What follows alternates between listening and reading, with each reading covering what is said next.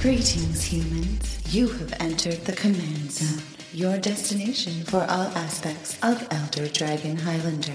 Enjoy your stay.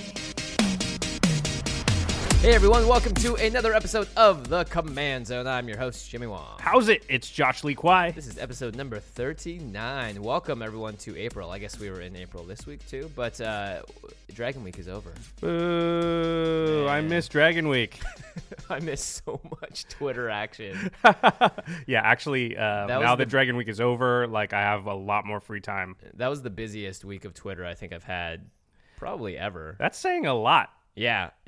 Yeah. I mean, for me to say that means nothing because I have like 400 followers. For a guy with 100,000 followers to say that. Well, it's funny because now I get by far, I was telling you this, the Command Cast Twitter has like somewhere around 500, 600 followers, and I have 100,000, but I get probably 50 times more at replies on Command Cast than I do on my regular Twitter. So people are passionate about Magic. If you want to figure out, the actual percentages around like that, it's pretty insane. By the way, we're at like 750. Really? 750 awesome. Or somewhere around there, I think now. Let's bring it to 1,000. Come on, people, we can do it. Hey. You know, we always ask people to follow us on Twitter, and I don't think people understand what that is really for. Right. You know, what that does is it helps us leverage that into the prizes that we're giving away and being able to bring guests on and things like that. You know, Jimmy obviously having a huge following on Twitter has helped us a ton be able to bring in big guests, because when you ask somebody to come on your show and they click on your Twitter and you've got only a couple hundred followers, they're like, why are they going to do that? It's kind of a waste of their time. But if the show looks like a real thing, if the people doing it look like they're, you know, they're going to get some exposure, because a guest coming on a show is going to, you know, they need to get something out of it. Like people they're not just going to come on and donate a couple hours of their time if no one's going to hear it. Cross promotion. Yeah, exactly. And I totally get it, and I'm totally understand that. And we've managed to get some great guests on the show, and people like Marshall, they took a flyer on us really early. Yeah, thanks, Marshall. Appreciate it. Yeah, but that's why we ask you anyway. Just wanted to explain, like when we say, hey, follow us on Twitter, it's not because our ego needs to like have this big number. It's actually because it really does help the show. Yeah, and it is very true, and it helps us get out stuff to you all too. That's like the main way that we promote the show. It's the main way that we send out when new episodes out. When we have giveaways and all that stuff. It's the main way to win stuff. Yeah, trust me, I have plenty of followers. I don't need to boost my ego in any realm for Twitter followers specifically. I do. I mean, I don't have plenty of followers. I do need to boost my ego. So, that's true. So if you guys want to send Josh a nice compliment this week for or just a follow of his hard work on hashtag Dragon Week. All right, this is getting a little bit. So before we go into today's main topic, which is we're going to go deep today. We're actually going to spend 2 episodes on this, kind of like what we did last week. We're going to split our show into 2 episodes over the week, and we're going to really cover in-depth mana bases in EDH. And this is something that you guys have asked us a lot about. And so Josh has written up 2 excellent outlines with a whole lot of information, and so we hope this to be the one of those level up episodes. That it turns out this is pretty complicated. When I got into it, I was like, is there enough here for 2 shows? Is there enough for 1 show? Oh man, there's enough for about 10 shows. But before we get into that, let's talk about Dragon Week.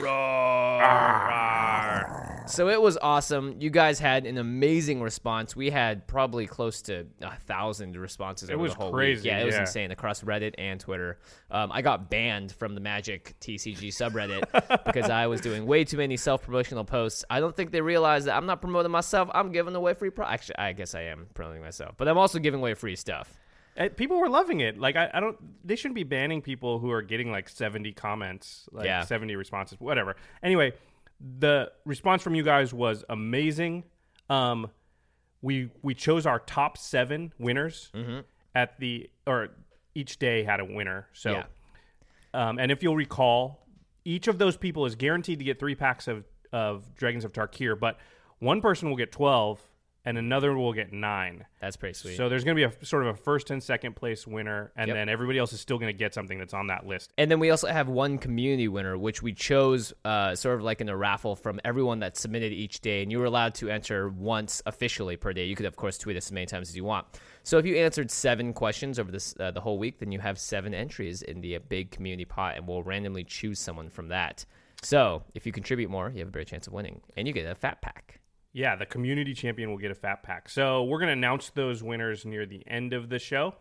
So stay tuned. Yeah, but to recap, here are the top 7 from this week of Dragon Week.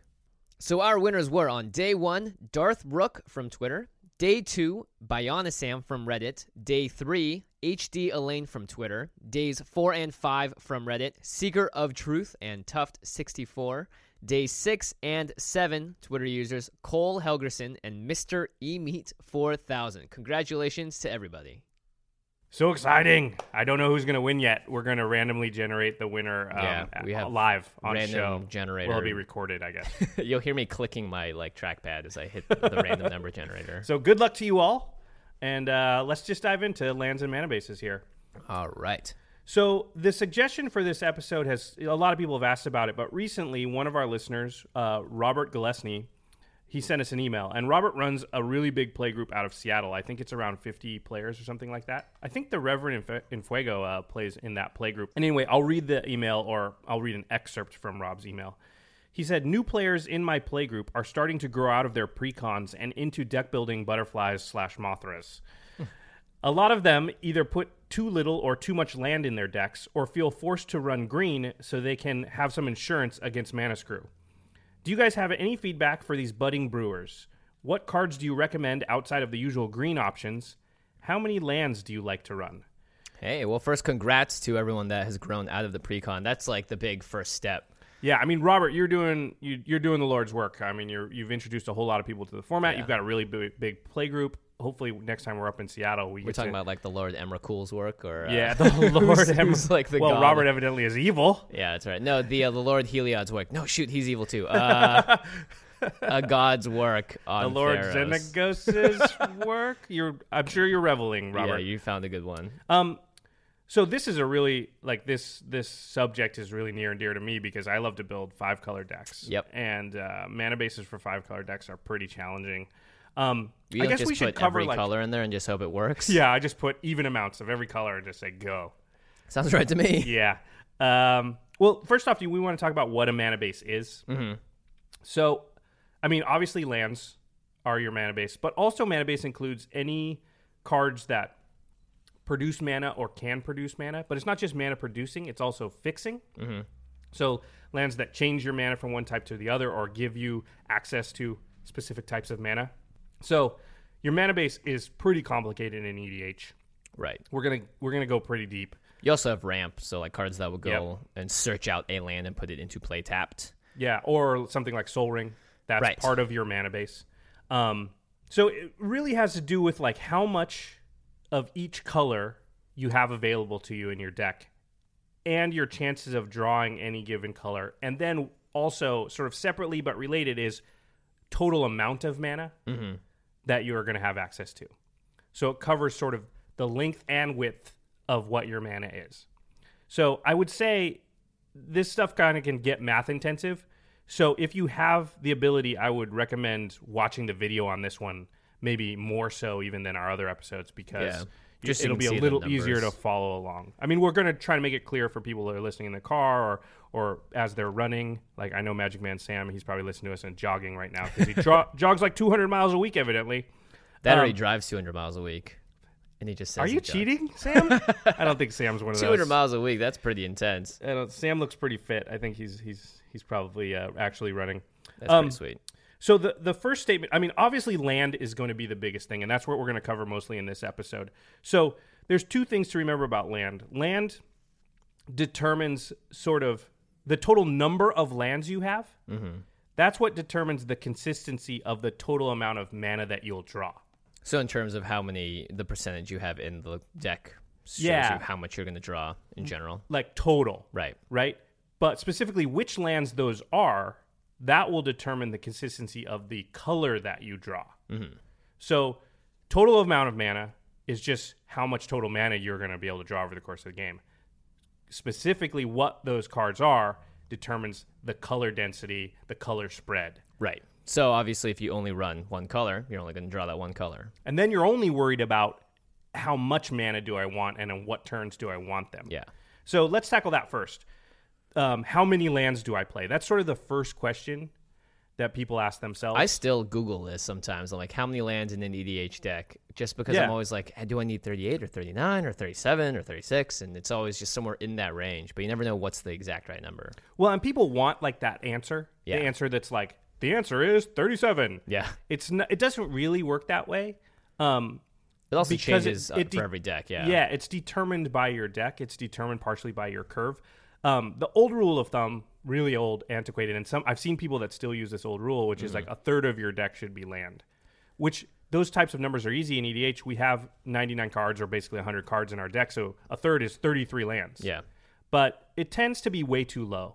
You know, how many decks do you have that run 33 lands? Absolutely none. Yeah, me neither. Unless their curve stops at like 5, but in general, in EDH, we rarely would ever do that. Yeah, exactly. Yeah, I mean, what do you run usually? Probably 38. Yeah. Just to be safe, because I have enough lands that also say stuff like cycling on them, or stuff that just have a little extra insurance. But I'd much rather have a land than not have a land when I need one.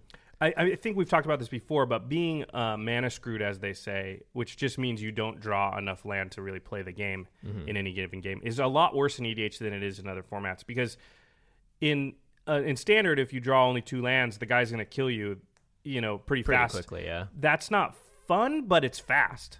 So at least you're not sitting there in misery for a long time. Yeah. In EDH, you can draw only 2 lands, and you can sit there for an hour while everybody else plays, and you are just like discarding cards and barely doing anything.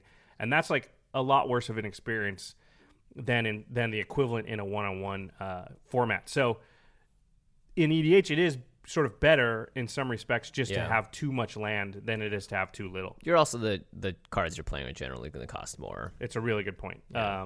The curves in EDH are so much higher. In fact, I play plenty of decks with maybe the Soul Ring and a Sensei's Divining Top are the only 1-drops in the entire deck. Yeah. And there's very few 2-drops. And at 3, I start to have a pretty good density. And really most things, Most things start at like 5 for me, I found. I mean, 4 is like what would normally be 2 in other formats. Yeah. Like usually in other formats, you can't afford to not do anything on turn 2. In Right. EDH, you can easily afford to not do anything on turn 2 and start doing stuff on 3. In most cases, you'd happily do it if you don't have a good play, unless it's like another mana rock of some sort. Yeah, exactly. It's because even if people play stuff, they're not necessarily going to even attack you. Yeah. So you're just not only are you safer because of the 40 life, you're also safer just by the nature of multiplayer. So it slows our format down quite a bit. Let's talk. Okay, we're going to get into a little bit of math here. Math time. Yep. If you want to hit on average your 4th land drop on time, so you want to be playing a land on turn 1, 2, 3, and 4, then the question is like, how many lands do you need in your deck? So on turn 4, you will have looked at 11 cards total because you start with 7, then you will have drawn 4. So 11 cards total. Right. So what are the chances that 4 of those cards have been lands? So 4 is about 36% of 11. So once again, the math is pretty easy because of the size of our decks are 100. Very easy. Yeah, actually. so percentage, is easy to convert. And that means if you need 36% to hit that 4th land drop on time, on average, then you need 36 lands in the deck. Sounds pretty simple to me. Yeah, so if you have 36 lands in your deck, you will, on average, hit that 4th land drop. So That's it, right? We're done. that's it. That's it. Now, that doesn't mean you'll hit your 5th land drop on time. Yes. So just as an exercise, let's say you want, how many lands do you need to play if you want to hit that 5th land drop on time? And so now you will have drawn 12 cards Right. in 5 turns, and you need 5 of them to be lands.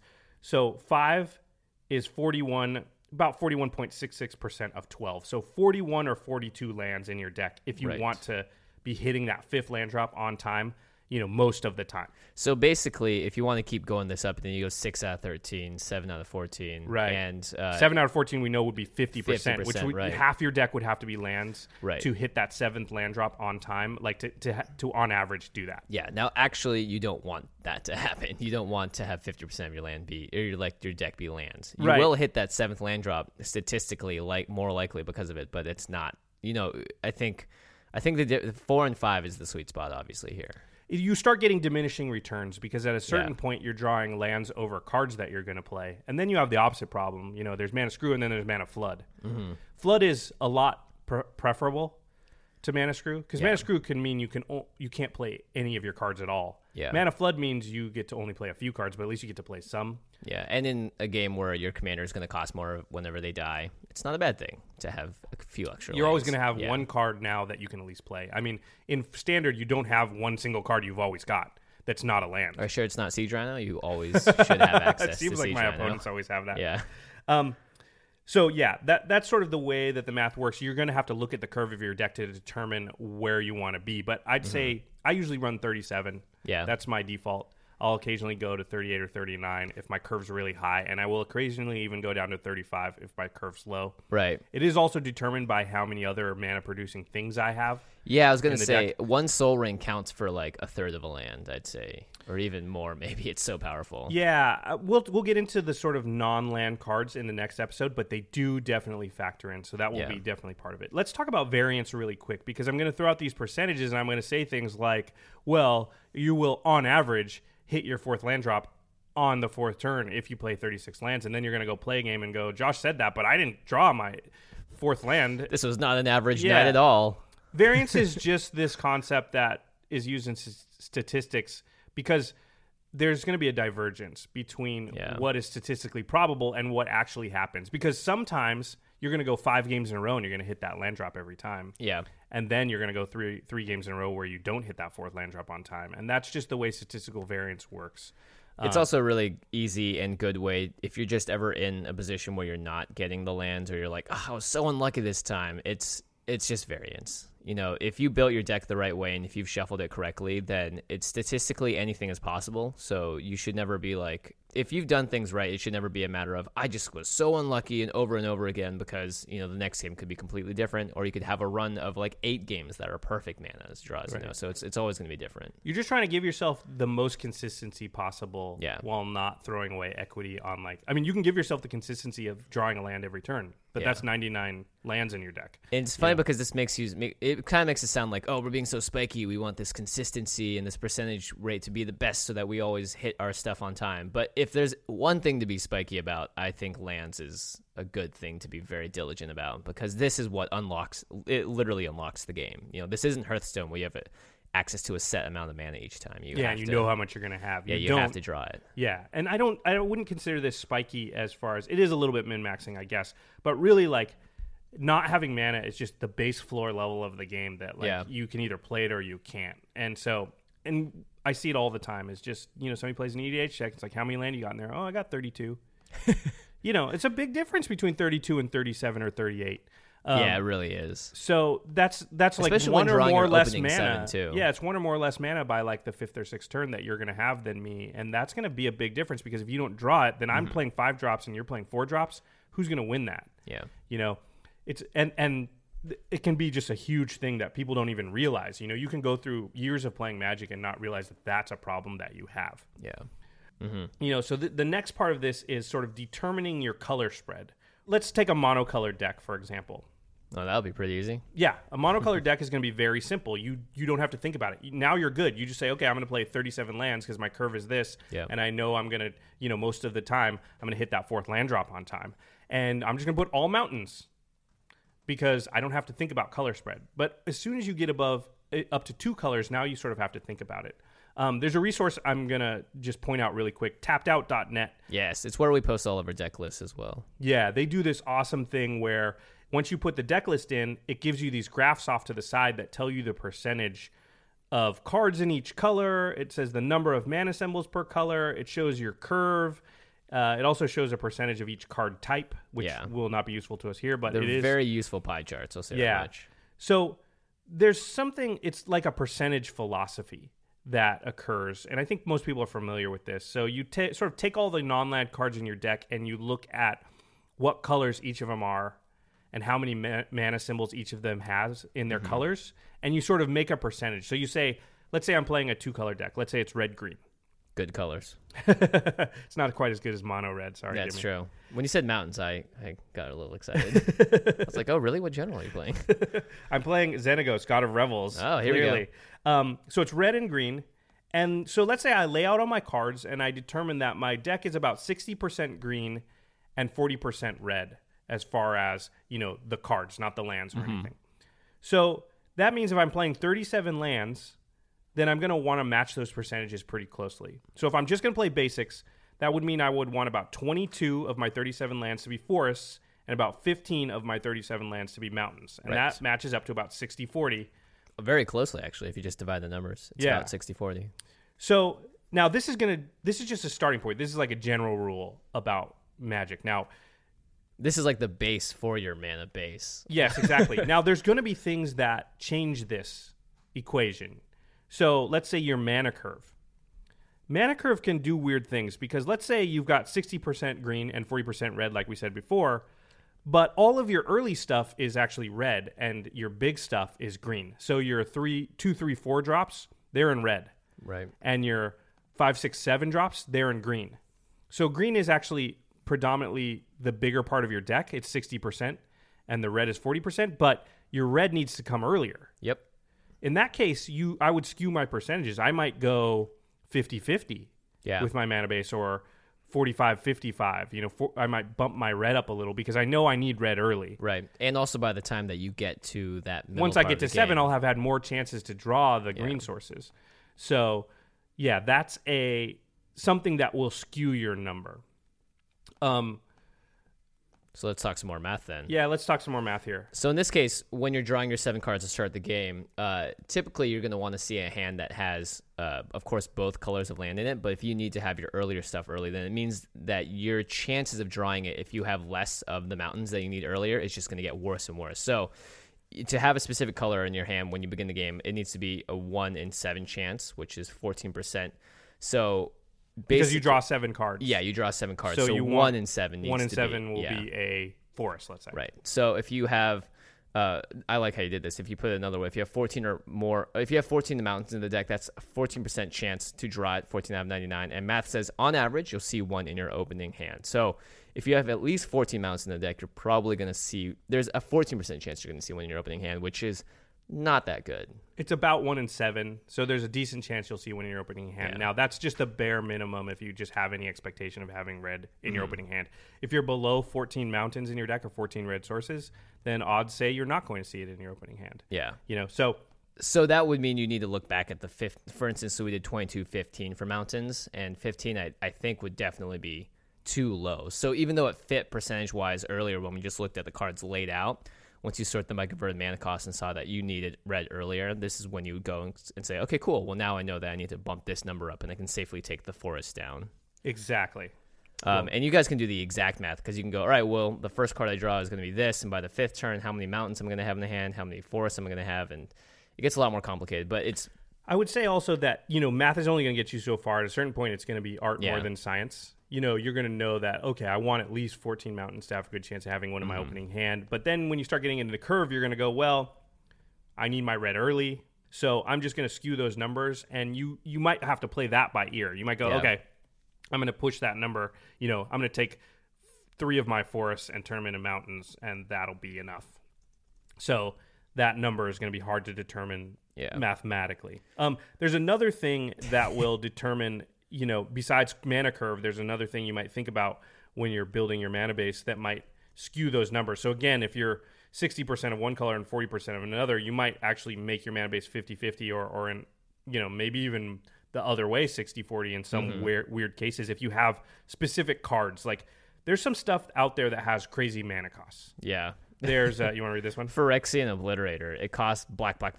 So that's 4 mana. It's a 4-drop, but it is a prohibitive 4-drop. It costs 4 black mana. Yeah, and if you're playing a deck with 3 colors, there's a very low chance you'll be able to get this out in turn 4 most of the time, just because of you need 4 black sources. All like the original Elder Dragons all cost 2 of 3 different colors.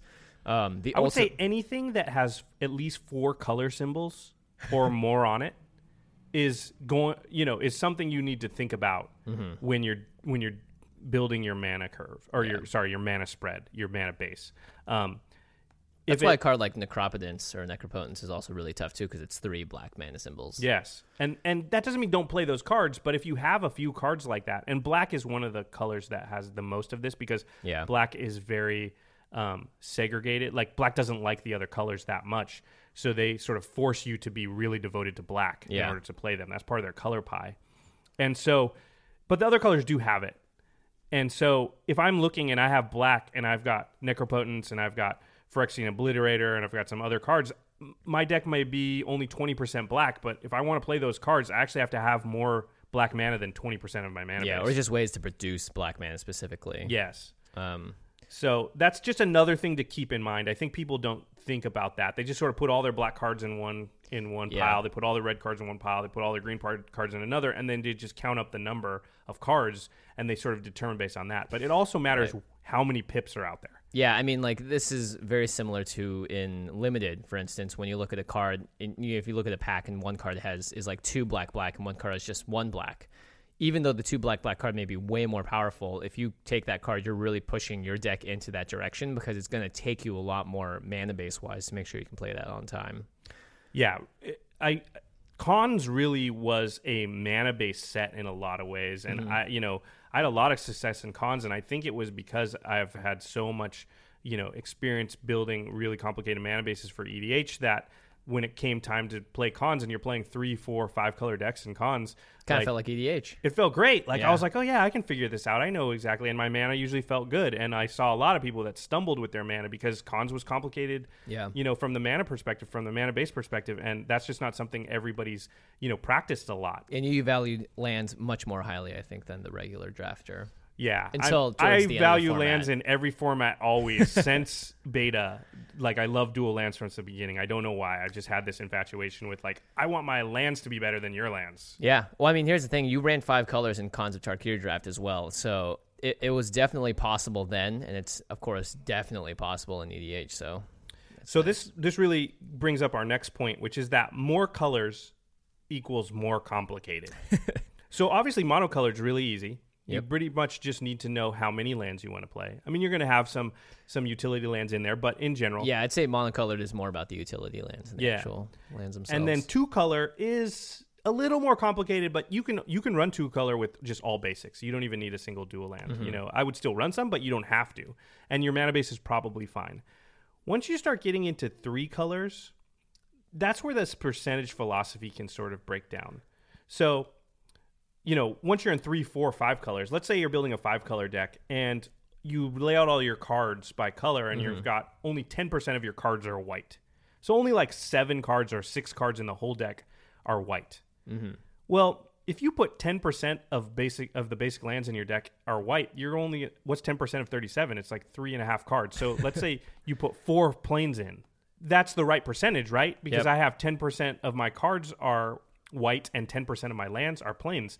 But the problem is you have a 100-card deck.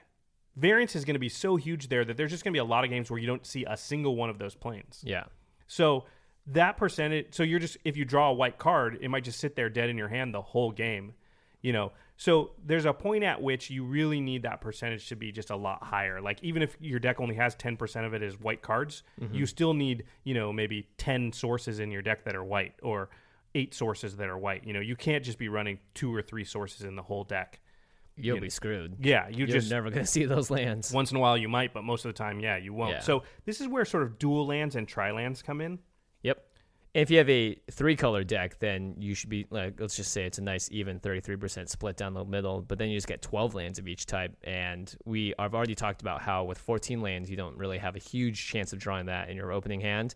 12 lands is even less.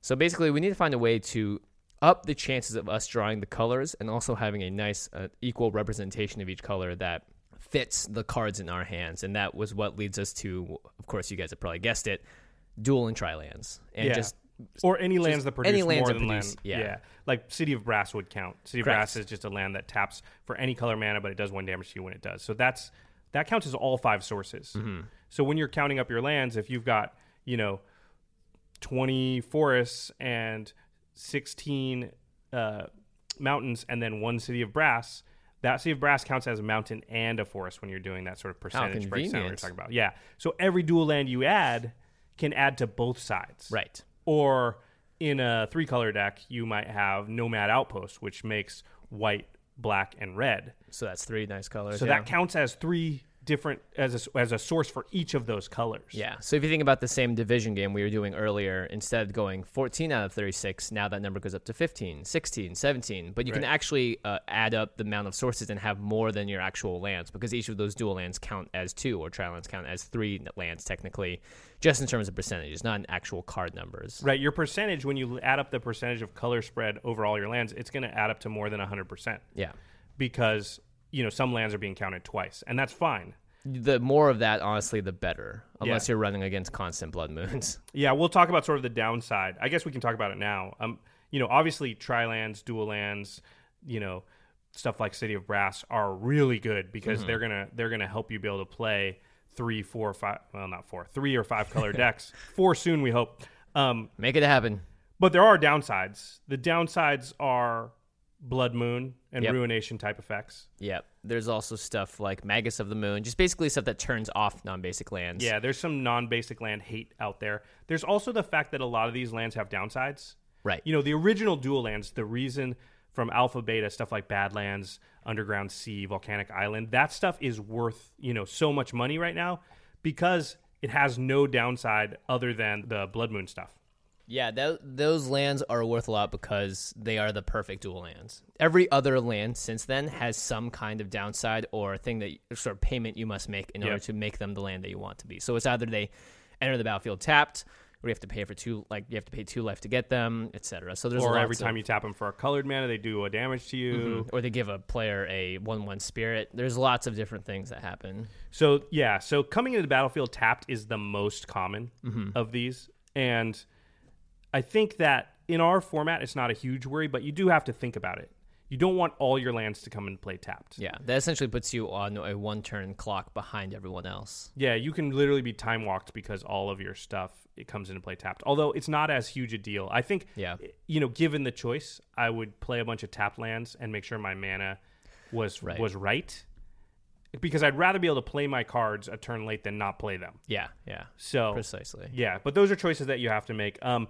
Let's talk about some of the newer lands because people are going to have access to those.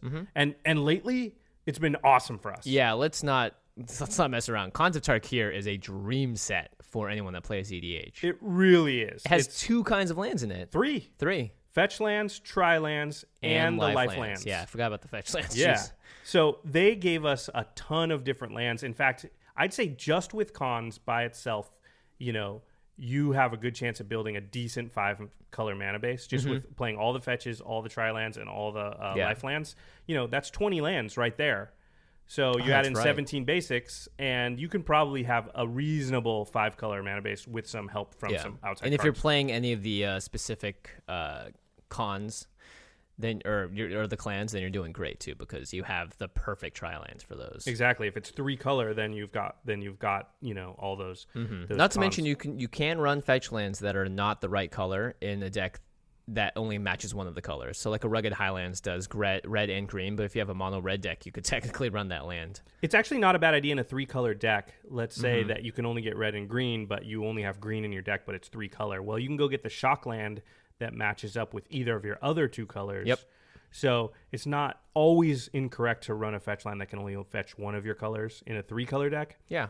And it has the very minuscule effect of thinning your deck out by 1 card. But I don't think it matters at all in our format. Yeah. Even in standard, it doesn't really matter. Yeah, exactly. And they're running with 60-card decks. Yeah. So. There's also the temples from Theros block, which are the Scry lands. And those are great, by the way. Let's not look down on Scry lands. If I'm going to come into play tapped, I'd much rather a Scry than do anything else, I think. Yeah, exactly. It's better than the life lands, I'd say. Gaining 1 life is minimal, but being able to look at the top card of your library, it might be that I kept an opening hand with only 2 lands, but both of them are Scry lands. And you can do that because you can scry away the top card of your library if it's not a land and sort of look at least the top 4 cards of your deck rather than the top 2, give you a better chance of drawing another land. So the Scry lands are great. And then there was the Guild Gates from Ravnica, which were really recent. Yep. And those are the worst of what we've talked about so far because they have no upside. They only come into play tapped. Well, the upsides, they give you 2 colors. Exactly. And totally fine. Yeah. Totally fine. It's not ideal, but again, like I can't afford to put a Volcanic Island in every one of my decks. I have a few from the old days, but I just can't. So having Is it Guildgate? Not so bad. Yeah, it's 80% as good. It comes into play tapped, so I can't use it that same turn. But it's not, it's not 10% as good as Volcanic Island. After that first turn, it's the exact same as a $130 card. Yep. So... And it unlocks, sure, it comes into play tapped, and you may be slightly behind, but it also unlocks 80% of your deck, because without that extra color, you would be boned otherwise. Yeah, you couldn't cast your stuff. So, and then the Shocklands also were in Ravnica, and they're just awesome. Especially, they're even better in EDH than they are in the other formats. Yeah, I'd say Shocklands are the premier lands for our format, because fetch lands grab them. Yeah, and they do exactly what dual lands do at the cost of 2 life, because they come into play tapped unless you pay 2 life. Mm-hmm. And so, again, a Volcanic Island costs $130, but a Steam Vents costs $10. Yeah. And it only costs you 2 life during the game. Is 2 life during the game worth $100 to you? It might be. To me, when you're running Sarah Ascendant, I don't think the 2 life is that significant. Yeah, you've got 40 life, so it's actually doing half as much damage to you as it would in a normal game. We've talked about this a lot, too. 40 life is really a resource that you should be using, and Shocklands it's pretty much the best deal you can get, because, for one, they'll say mountain plains on them. So if you go use a fetch land to look up a mountain, you can grab that, and a fetch land all of a sudden becomes a dual land. Yep. And that is really, really powerful, and I think it's something that people overlook when they're first building mana bases. So another good resource for this, because one of the frustrating things about building a mana base is over the years they haven't named this stuff in a way that's really easy to find. It's hard to go onto Gatherer and just look up all the lands that produce the mana of your color, right? Yeah, it is a little what do you type in to do that? So there's a website called manabasecrafter.com. Is it a Minecraft website? Sounds like a Minecraft website. No, it is not related to Minecraft. So you go to manabasecrafter.com, and actually at the top, you pick your general, and I think they have all the legendary creatures, or they have most of them in there. And then it will show you all the lands that tap for the colors of your general. Yeah, and all the lands that fetch 2 of your colors, or fetch each of your colors, and every time I go through, I'm like, wow, I had no idea that half these lands existed. There's been so many lands over the course of time, and some of them are named weird. They're like a Crowan Refuge, and they're like, why would I ever look up a Crowan Refuge, but it produces these 2 colors, and I do need it for my deck. I just never would have known it exists. Mm-hmm. So the Refuge lands are another thing to go. They're exactly the same as the life lands from Khans. Yeah.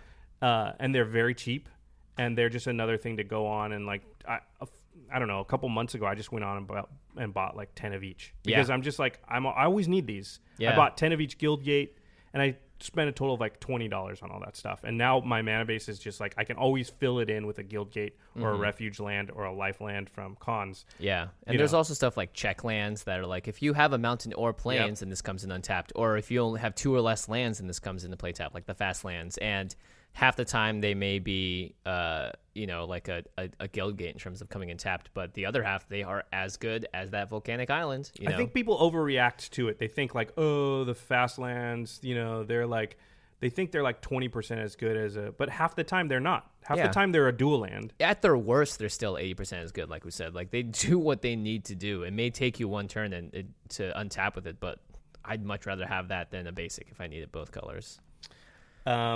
So the goal, once you have all your dual lands and your tri-lands, is you really want to be above that percentage we talked about earlier. So if you're 60-40 red-green, if you had if all 37 of your lands were produced red and green, now you're 100% in each category. Yep. Right? 100% of your lands in terms tap of for color. each. Now, you might not always want to do that because of things like Blood Moon and Ruination or whatever, but it would make your deck super consistent. Mm-hmm. So there are ways to do that in all colors. I play 5-color decks where I literally have 20 sources of each color. That doesn't make sense because that should take you 100 cards. Right.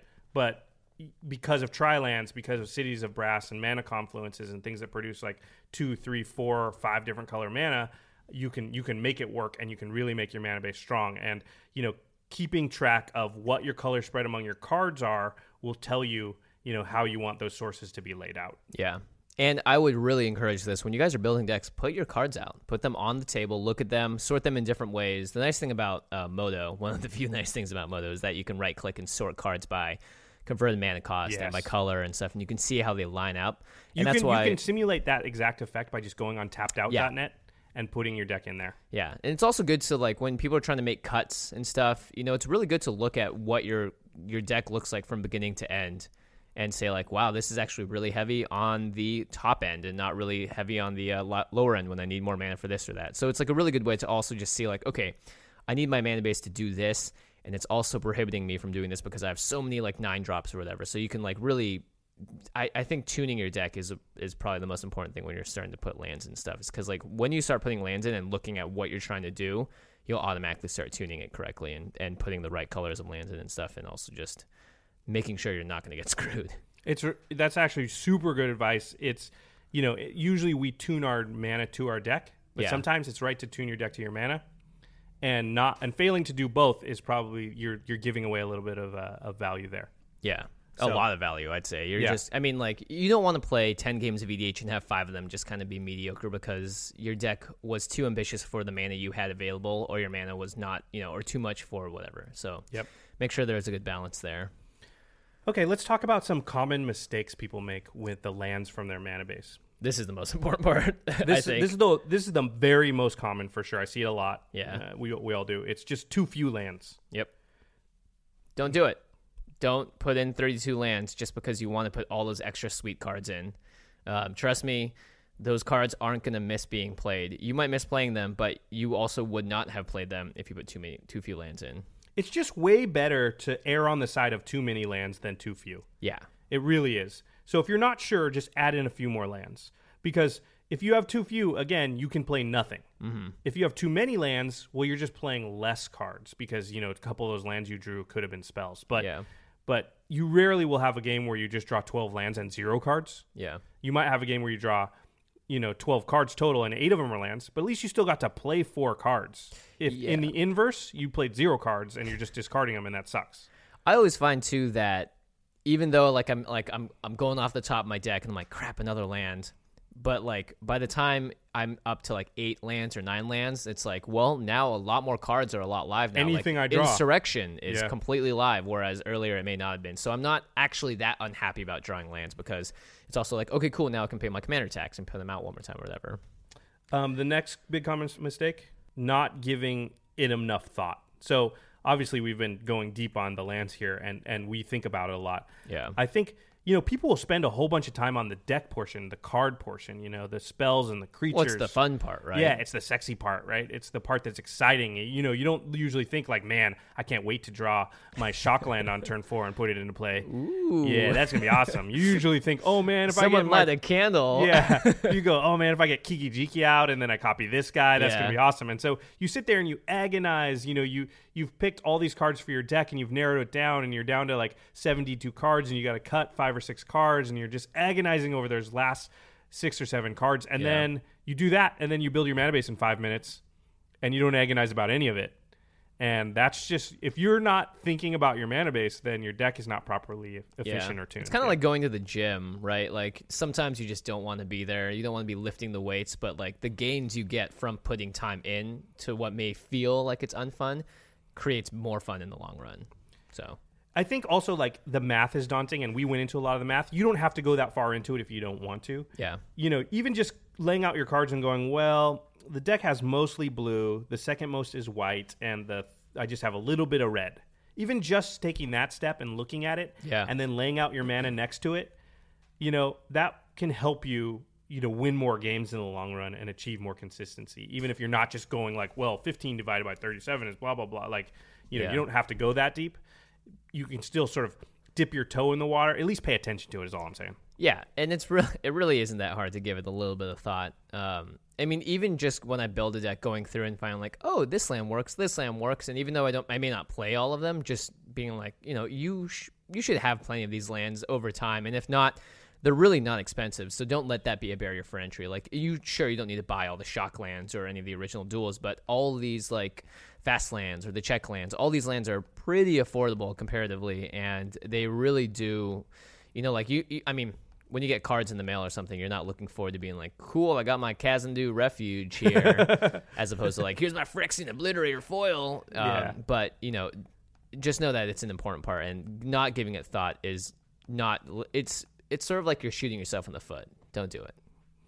The third mistake that I see a lot is that I'm going to say all my fixing is based on green.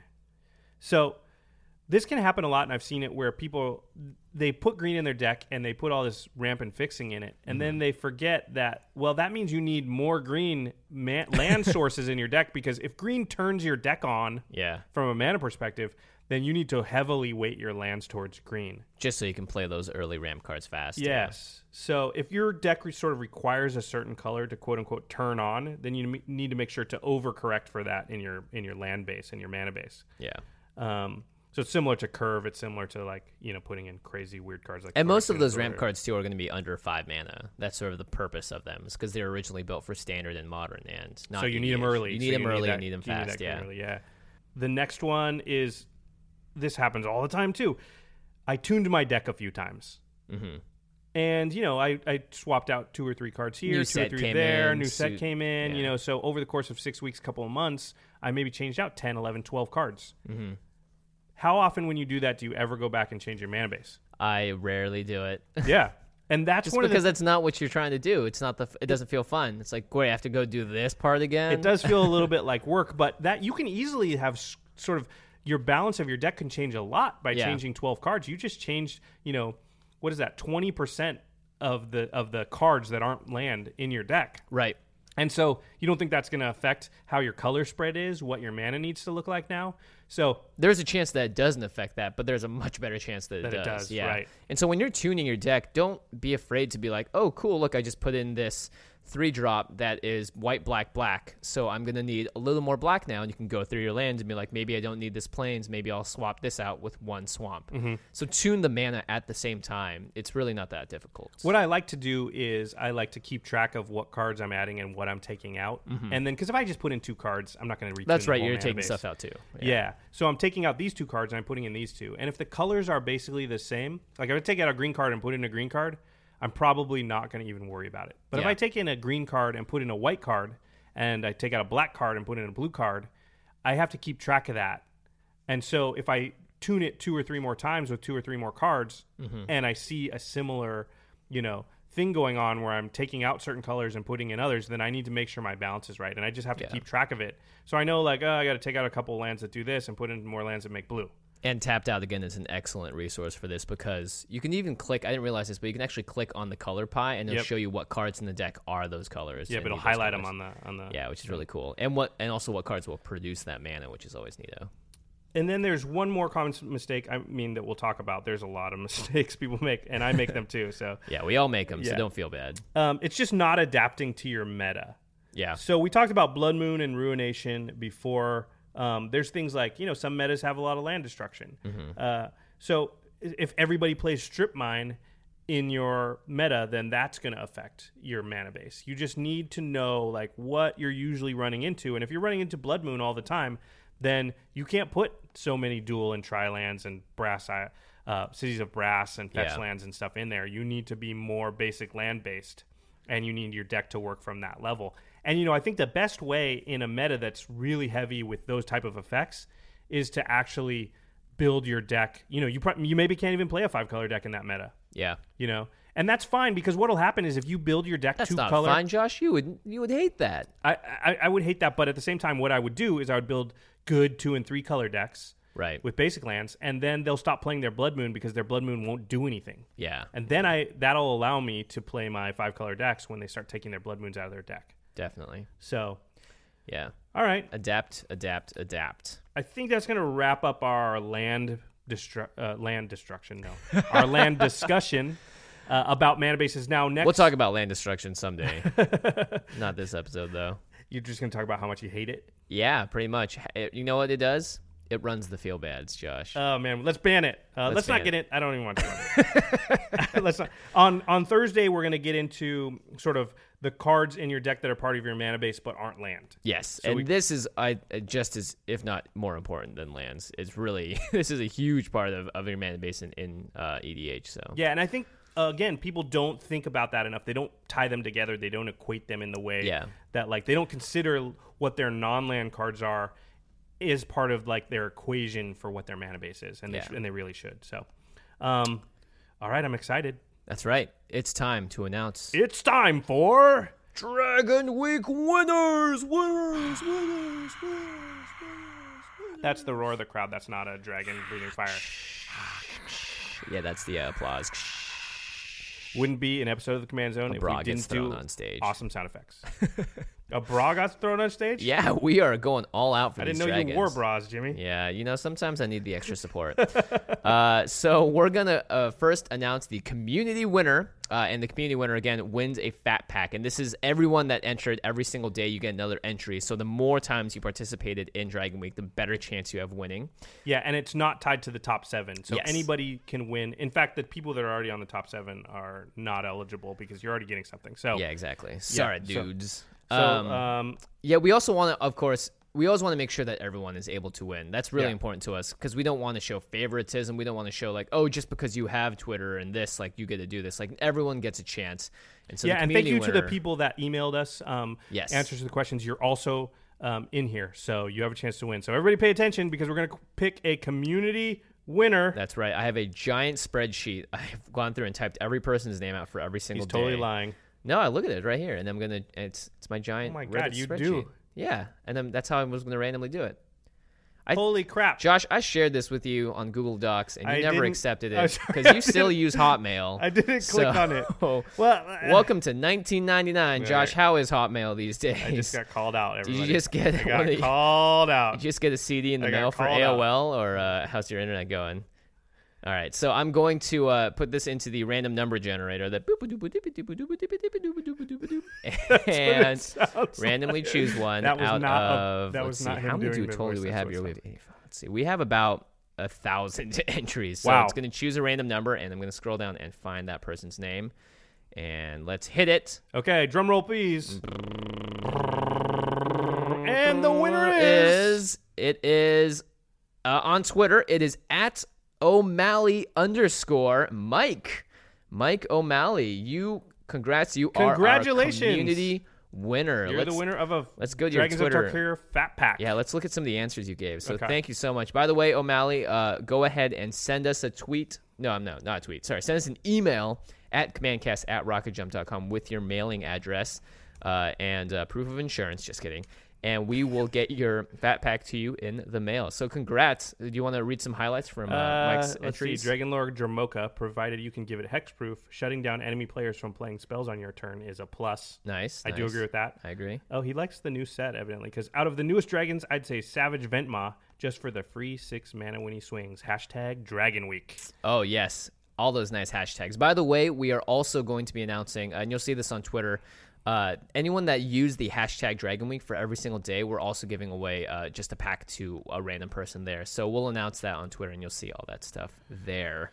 So Always congrats, chance Mike. to win stuff. Congrats, you Mike. are our community winner. Thank you for participating in the community. And, of course, thank everyone else for submitting answers. We're going to be doing lots more giveaways in the future. Maybe when we hit 1,000 followers on Twitter, we'll do something special.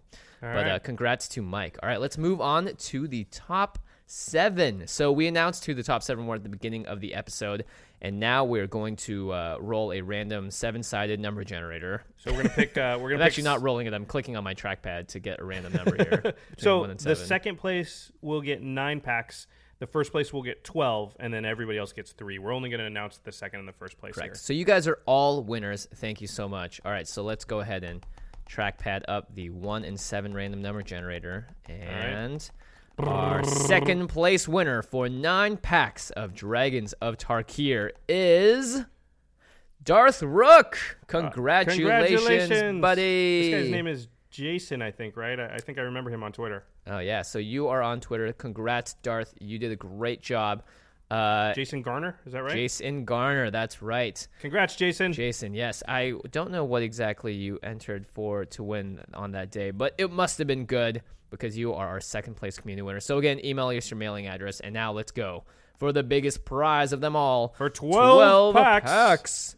Let's roll the dice / press the button on the computer, and the winner of Dragon Week's top 7 is randomly going to be HD Elaine. HD Elaine. Congratulations, buddy. Congratulations, Get the sleeve. Hugo, yes. Congratulations. You get 12 packs. Again, email us your mailing address at commandcast@rocketjump.com. Oh, would you look at that? He actually tweeted a picture of Phyrexian Obliterator recently. he knew we were going to be talking about it? I have no idea. It's impressive. So, yeah, very impressive. So congratulations, HD Elaine. It looks like you're also a listener to LR and CR and Brainstorm Brewery, according to your Twitter. Now I'm just stalking you. I listen to all of those shows too, so yeah, definitely. good on you.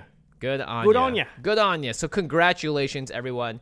Everyone else in the top 7, you guys get 3 packs of Dragons of Tarkir, which is pretty awesome. So just send us your mailing address. We also, I buy a lot of foils whenever a set comes out because I like just buying my favorite cards, and I have a bunch of extra rares and really cool looking foils, and every one of you guys is going to get a foil or a rare of some kind from Dragons of Tarkir, Fate Reforged, or Khans of Tarkir. So you guys all get sweet extra bonus prizes as well. So Jimmy, congrats. You're the best. Hey, I try to give away what I can. And, of course, Wizards has been very gracious in helping us out with these giveaways as well.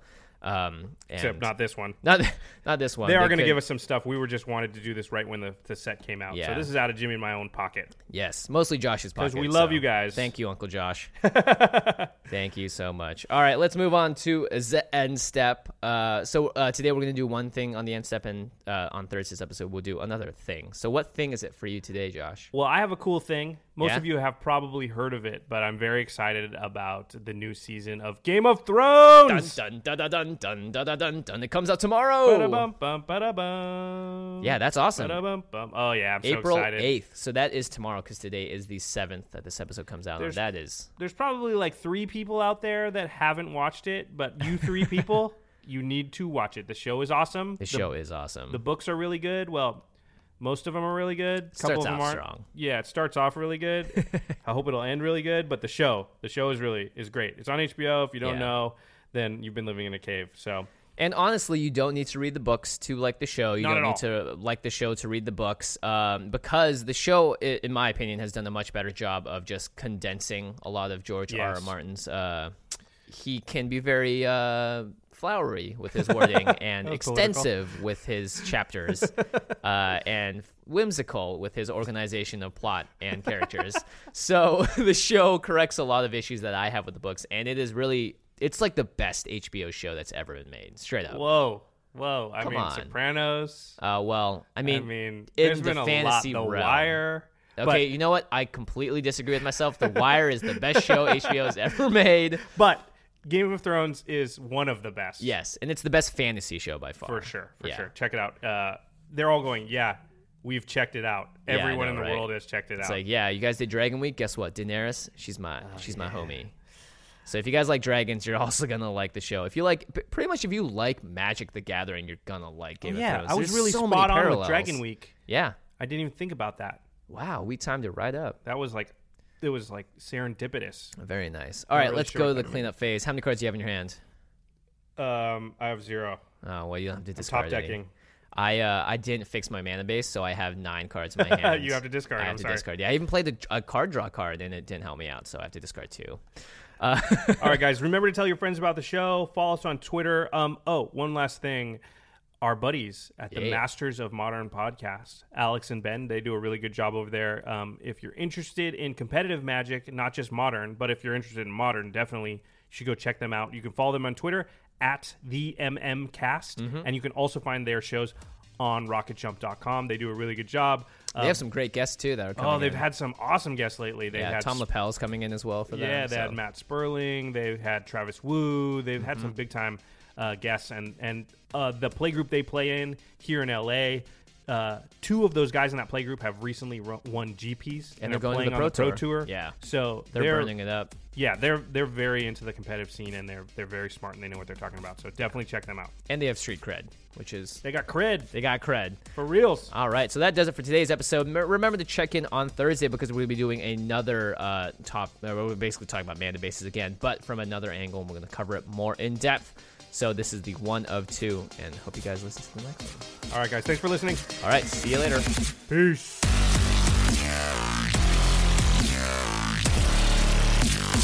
Thank you for your attention. For further inquiries, send an email to commandcast@rocketjump.com or ask us on Twitter @JFWong and @JoshLeeQuai. See you later, alligator. Greetings, humans.